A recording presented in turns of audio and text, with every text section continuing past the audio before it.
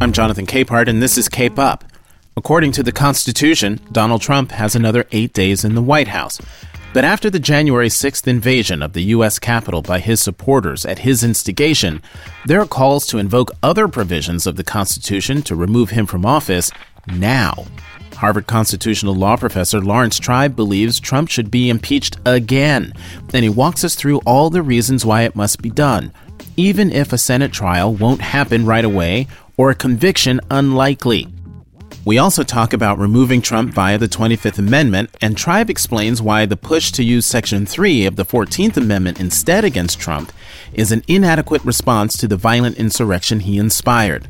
Oh, and we talked about his former student, Ted Cruz. Hear it all right now.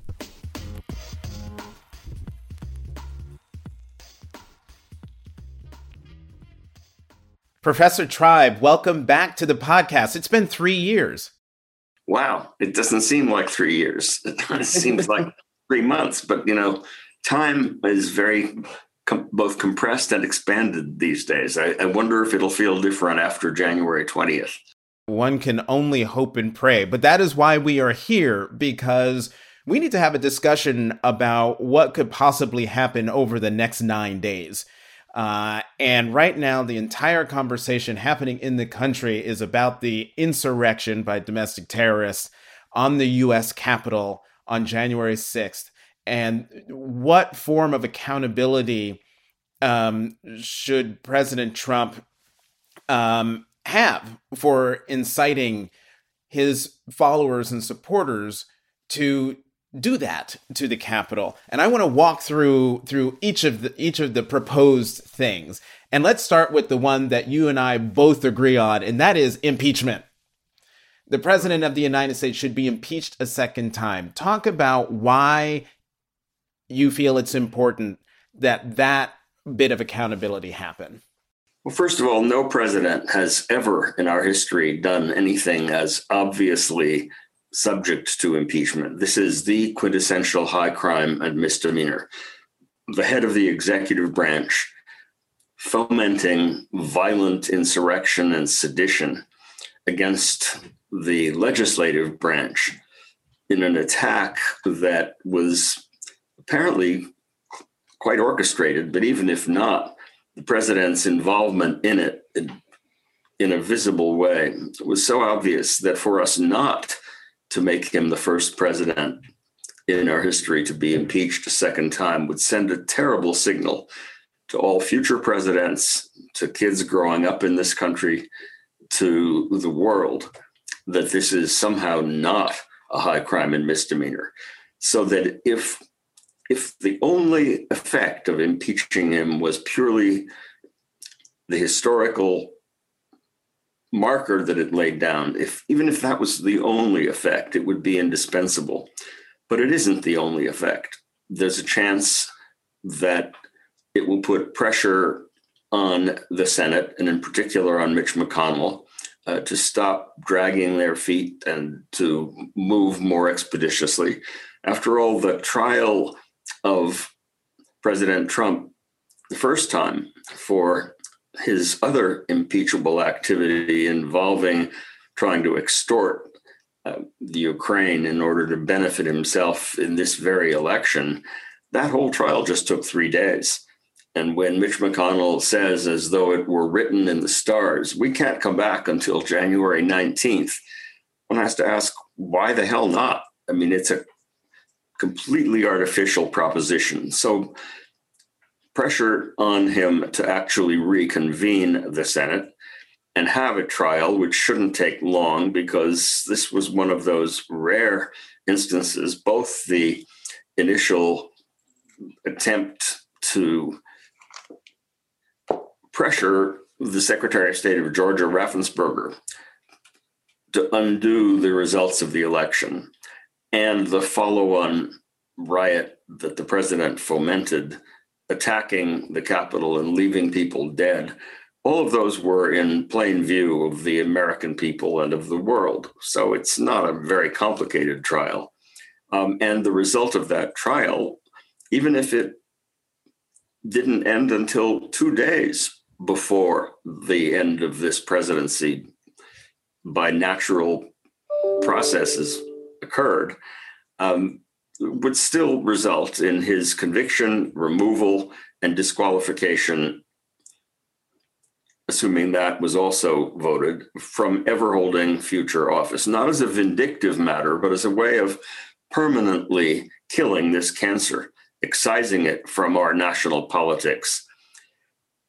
Even if that doesn't happen, James Clyburn and others have suggested that the trial could occur after the Biden administration has had time to get up and running and has spent 100 days actually with constructive measures. And then, even though he's no longer president, Trump could be convicted and permanently disqualified. There are some scholars who think that that is not a constitutional possibility, but the evidence is pretty strong that that's one option open to the Congress. And if you think about it, the framers in designing the Constitution would hardly have wanted to design it so that a really dangerous president could resign the moment before it looked like the Senate was going to convict and disqualify him, and thereby cut short the ability of the Senate to perform the constitutional function of excising a cancer from our politics. As it can't be that by the mere act of voluntarily ending his presidency a moment earlier that a president could prevent the Congress from doing its work.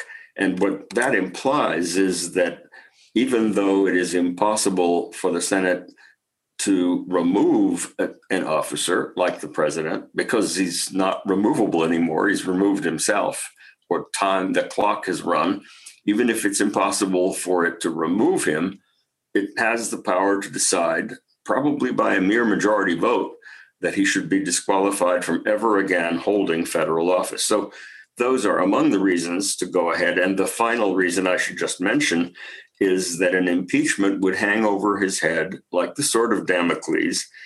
He would know, having been impeached, that if he makes another terrible move, for example, if he chooses to pardon all of the people who were physically involved in the insurrection at the Capitol, giving them a pardon from any federal prosecution, if he were to do that, then maybe that would suddenly motivate his removal and disqualification. And so the deterrent also has a protective function. For all those reasons, his impeachment, I think, is mandatory, unless, of course, he just resigns or Pence responds. And I'm sure you will be asking me about the 25th Amendment. Pence responds to the 25th Amendment call that's going to be made upon him. Well, before we get to the 25th Amendment, and you are right, I am going to ask you about that, but I want you to define more specifically a word you use many times in your answer, and that is trial. When people hear trial, they understandably think trial in a court of law, where there are rules of evidence and things like that. But a trial in the Senate, and correct me if I'm wrong, is not judged by the same rules. Those rules of evidence and things like that don't pertain to a Senate impeachment trial, a Senate trial, correct? Correct. It's a very different proceeding. It is a combination of a legal and a political proceeding. It's the judges and jurors are the same. That is, they are the senators. They all take a special oath to do justice. But unlike ordinary jurors, they're not expected to come in with a kind of blank slate. Everyone knows they are drawn from the political universe. They are allowed to talk with both sides outside of court, as it were, outside the proceedings in the Senate. The thing is presided over by the Chief Justice of the United States, who plays a more or less ceremonial role. And the rules are set by the Senate itself. There are standing rules for how these things are conducted, but they are rules that are very different from those in a courtroom. Hearsay is permitted. The standard of proof is not beyond a reasonable doubt, but probably something less like clear and convincing evidence. It's a very different creature. I mean, in the trial that President Trump had in early 2000, for his first impeachable offense. One of the things that the Senate decided, I think wrongly, was that they wouldn't even hear any evidence. Now, what kind of trial do you have with no evidence? This time, they might not need to hear any extrinsic evidence. They were all firsthand witnesses to what happened. But that's simply an example of how different a Senate trial is from an ordinary trial in court. The final difference is that its objective is not to reach a verdict that punishes, that does justice in that sense. The objective is to protect the nation from someone who is seen as an intolerable danger if left in office. That is why the Constitution says that judgment in cases of conviction shall extend no further than to removal from office and, if it is separately voted, disqualification from ever again holding a position of profit or honor under the United States. All preventive measures, not vindictive, not retributive. And that is also why the Constitution says that someone who has been convicted and removed by the Senate is still subject to indictment, trial, sentencing in a court of law. Otherwise, if the Senate trial was like an ordinary court trial, it would violate principles of double jeopardy to, for example, prosecute the same official for conduct that was involved in the impeachment. Take this example, the example we have before us. If this president is impeached, convicted, removed, and disqualified for having fomented and incited an insurrectionary violent riot targeting the United States Capitol, he could still be prosecuted for sedition after he leaves office and convicted and sentenced, perhaps to many years in prison, for his involvement in insurrection and sedition. There are various federal criminal provisions which don't have to be invoked in the impeachment trial, but that would be key in a decision to investigate and indict him after he is gone. Wow, there was a lot there. I just need to. Mitch McConnell, Senate Majority Leader Mitch McConnell, the Washington Post got a hold of a memo that he was sending around, basically saying, well, you know, if the House impeaches, we can't do anything until January 19th. And for us to come back before that, we need agreement by all 100 senators to come back. Is that anywhere in the Constitution? Sure isn't in the Constitution, and it's not written in stars. It is in the Senate rules, but those rules are themselves not written in concrete. They are made up by the Senate itself. The Constitution says the Senate shall make its own rules, likewise the House, and the rules can be changed by majority vote. And even if it took a 2/3, it's certainly not inconceivable given the fact that one branch of government has tried to decapitate the other and could, with the stroke of a sword, a pen, or a nuclear button, do irreparable, incalculable damage to the universe, to the world. There's nothing that prevents the Senate from moving with something other than this ridiculous stately pace. So let me ask you this then, because what we have seen over the last 5 days is we have members of Congress, 8 in the Senate, 138 in the altogether, those including the folks in the House, who even after the invasion of the U.S. Capitol voted in favor of the Electoral College objections. So why? I mean, I hear you when you say, you know, a majority vote in the Senate, or maybe even 2/3 could get you there to do something to bring the Senate back early. But we've got people who, I'll be charitable, maybe in league with the president, might think that what the president is saying and doing is the right thing to do. What's possible? Yeah. But then, if that's the case, then we need to hold their feet to the fire, make them stand up and be counted. If those members of Congress who seditiously voted to continue the ridiculous challenge to the legitimacy of this election, even when it became clear that doing so was itself fomenting something of a riot, if those people decide to vote against his impeachment, then let them be held accountable, because I bet that as the history of this period is written more fully, and as we see more completely how complicit the president was in planning, orchestrating, cheering on this mob, making sure that the National Guard would not be there to protect the Capitol, even a lot of those people under pressure from their constituents might decide, oops, we better get straight with the Constitution. They might not. And if they don't, they might get voted out of office in 2022. That's what I would hope.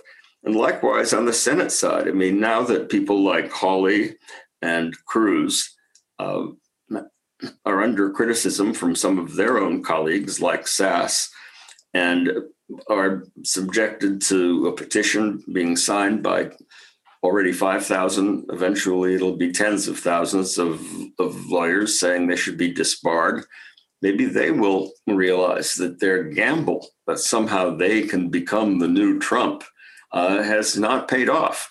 And that if they're to have any political future, and maybe they have already killed that prospect, but maybe they'll at least hope that they might have some political future and then straighten out.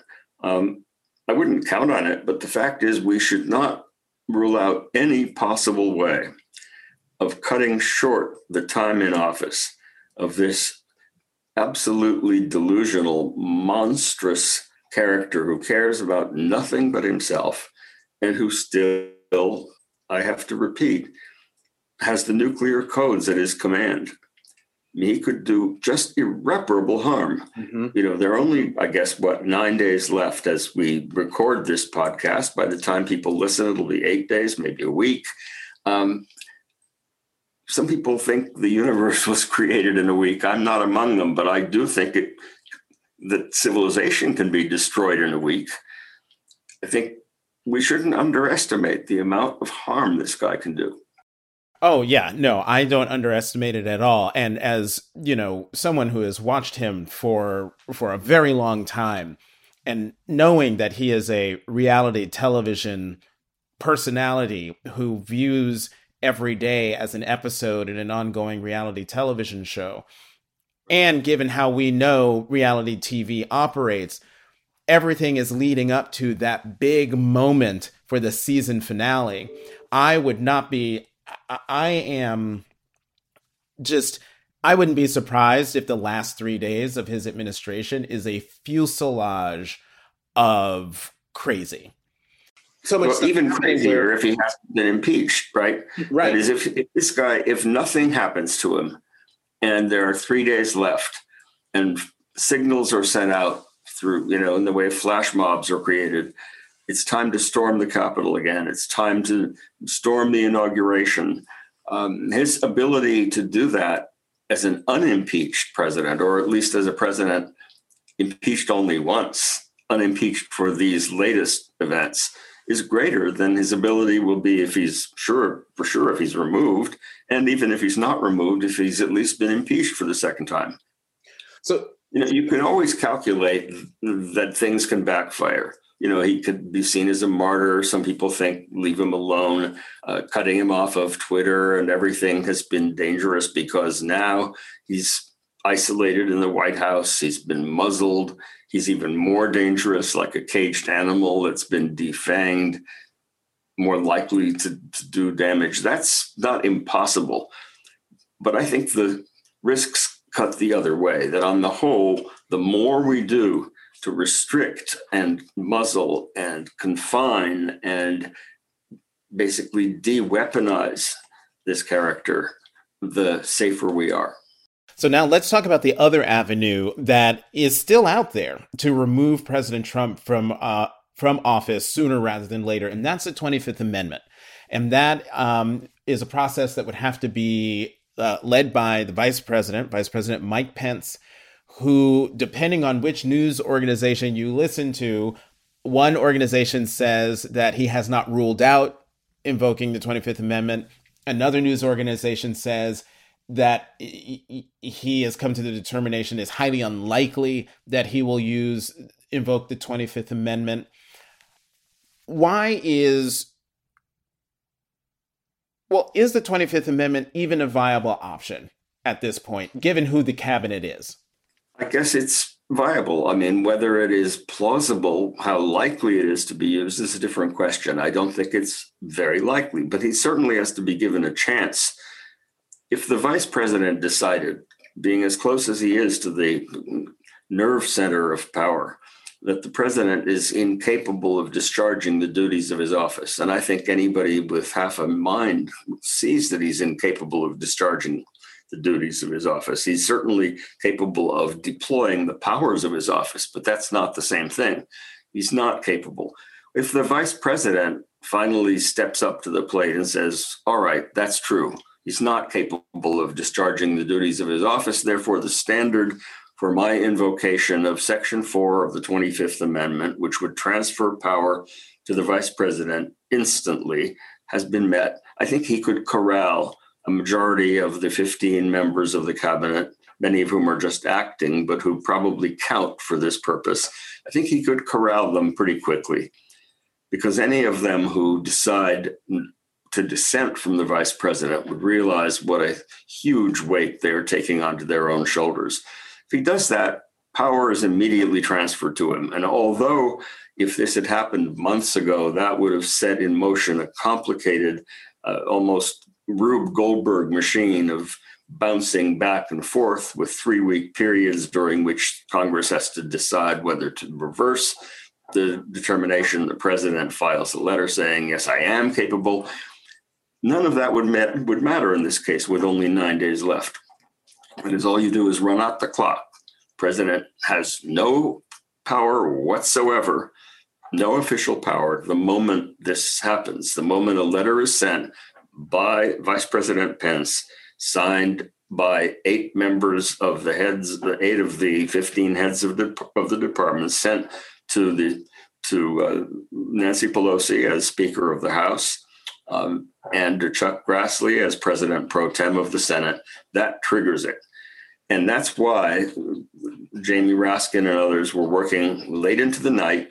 I can attest to that because I occasionally go back and forth with some of these guys late into the night on the wording of a 25th Amendment resolution that would direct Vice President Pence to invoke the 25th Amendment. And even though, as you say, Jonathan, the news organizations are all over the place about the precise state of mind of the vice president, what we know is that it's impossible for anyone to know for sure what even he or she themselves will do when confronted with this kind of resolution. So even if he is pretty closed-minded on it, this could open his mind. He could decide, let's get it over with. And if he does, then we don't have to impeach. So then, okay, so with this resolution, if the resolution that Congressman Raskin and others are working on, if that does go to the vice president, he has to act on it one way or the other, either say, no, I'm not doing it, or to actually do it, right? Well, he can just say nothing, which means, no, I'm not doing it. I mean, there's no way to pry out of him a specific answer. It's not like you must answer yes or no, or we'll put you in jail. But he clearly either he has to do it or not. And if he is going to do it, he better do it fast. No point in dragging his feet, because Nancy Pelosi is going to say, she's going to put a clock on it. I think she'll say, do it within 24 hours or we're going to go ahead with impeachment. Okay. So you put out the resolution, formally put out the resolution, wait for his response, but give him a deadline. And then if the deadline isn't met, then you proceed with the articles of impeachment. But as we know, go ahead. Well, I was going to say, it's not like the pocket veto that we were afraid the president might have exercised with respect to the COVID relief bill. This is a case where by just leaving the resolution in his pocket, he can't kill it. because the resolution itself essentially says, if you don't do anything by a date certain, by a time certain, we're moving forward to impeach.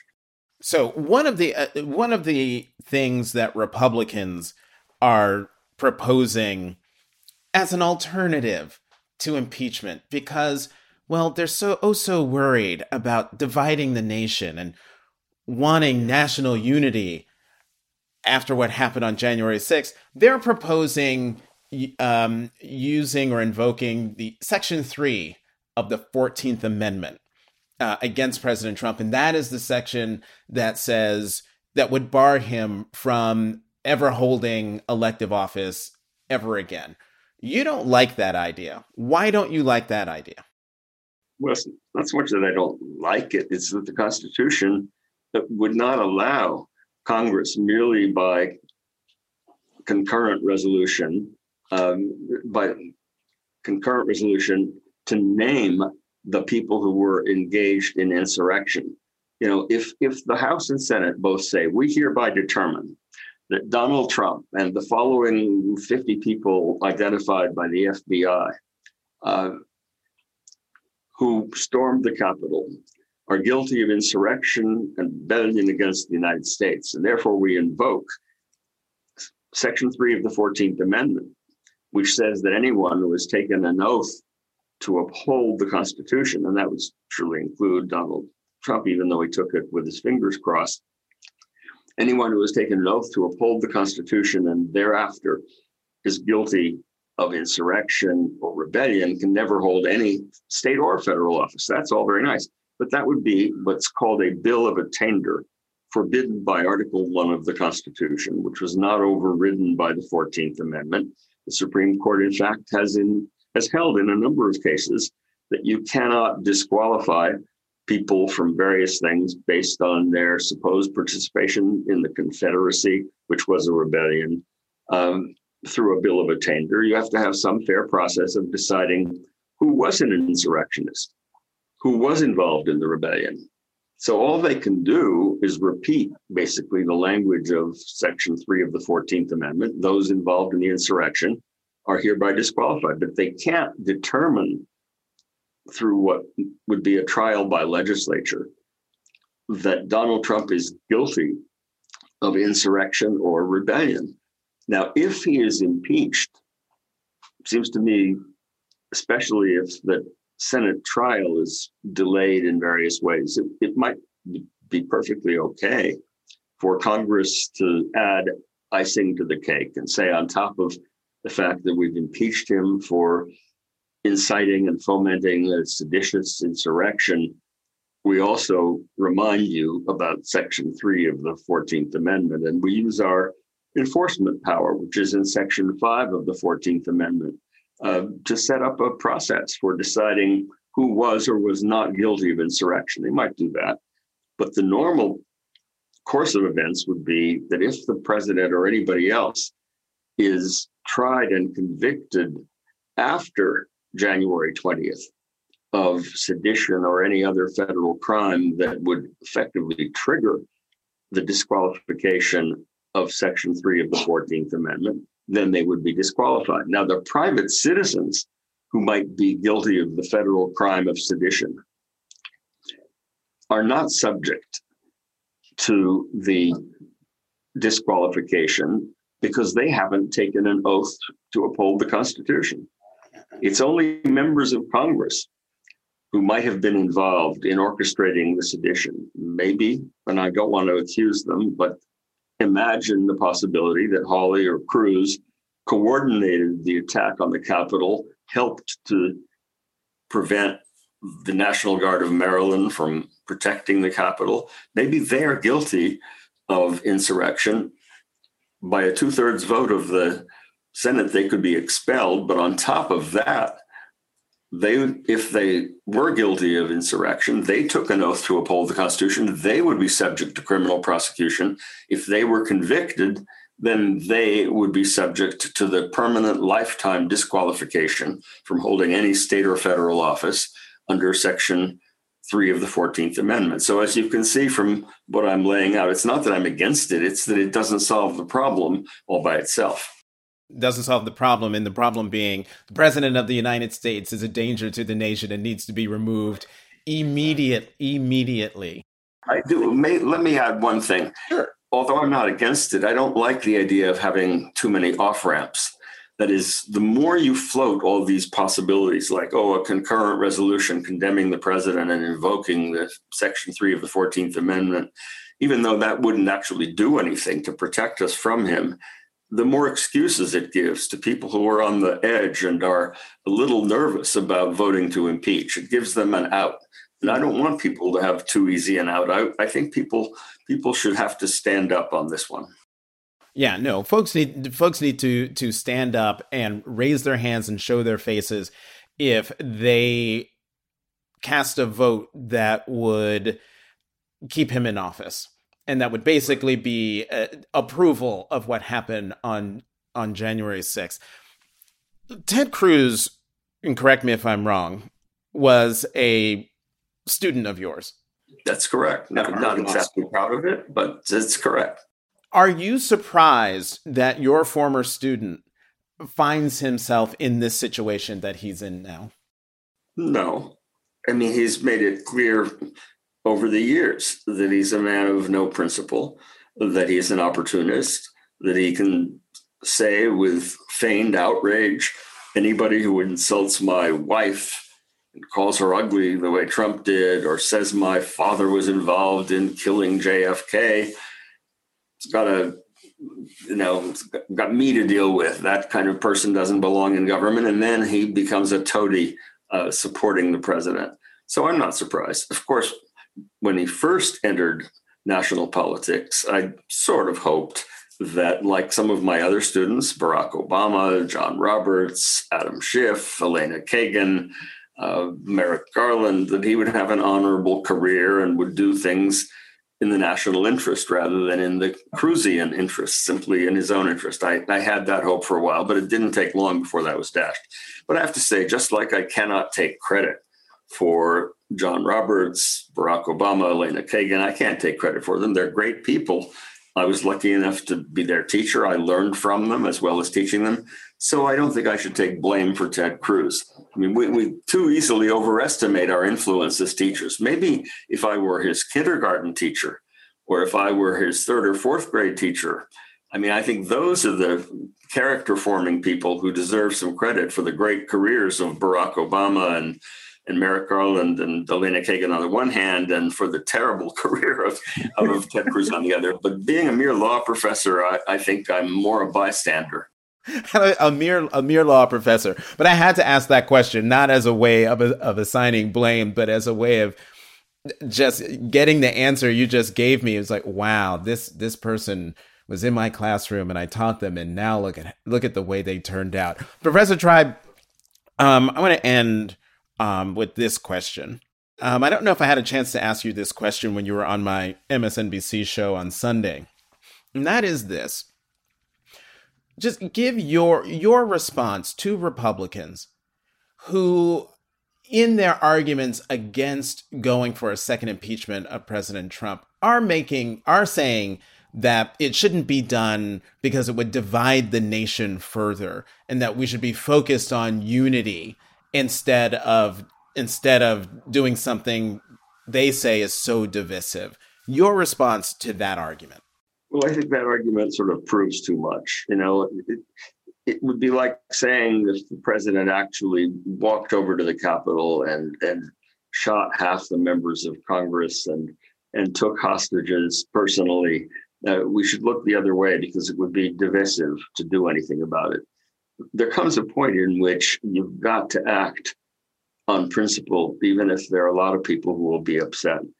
There's no perfect answer right now. Whatever we do or don't do, we're deeply divided. The decision not to go after this fellow for all he has done would itself be divisive. There are 80 million people who voted that he should not be president anymore, and now he's trying to attack the Capitol to prevent that outcome from being implemented. It's not exactly healing to tell those 80 million people your votes don't count. And I don't want to tell the 74 million who voted for Trump, their votes don't count. They do. But elections, as people are fond of saying on both sides, have consequences. One of the consequences is that you don't let people attack the government in order to upset the results of an election and go at the very heart of democracy. So I think we have to move ahead and let the chips fall where they may. We can't start calculating how best to minimize the degree of emotional distress that people will feel if we do or don't do something. Professor Laurence Tribe, constitutional law professor at Harvard University, who has taught a lot of great Americans. Thank you very, very much for coming back to the podcast and for teaching us in this episode what could potentially lie ahead over the next few days. Thank you, Jonathan. I really enjoyed the conversation. Thanks for listening to Cape Up. Tune in every Tuesday. You can find us on Apple Podcasts and Stitcher. And how about doing me a huge favor? Subscribe, rate, and review us. I'm Jonathan Capehart of The Washington Post. You can find me on Twitter at CapehartJ.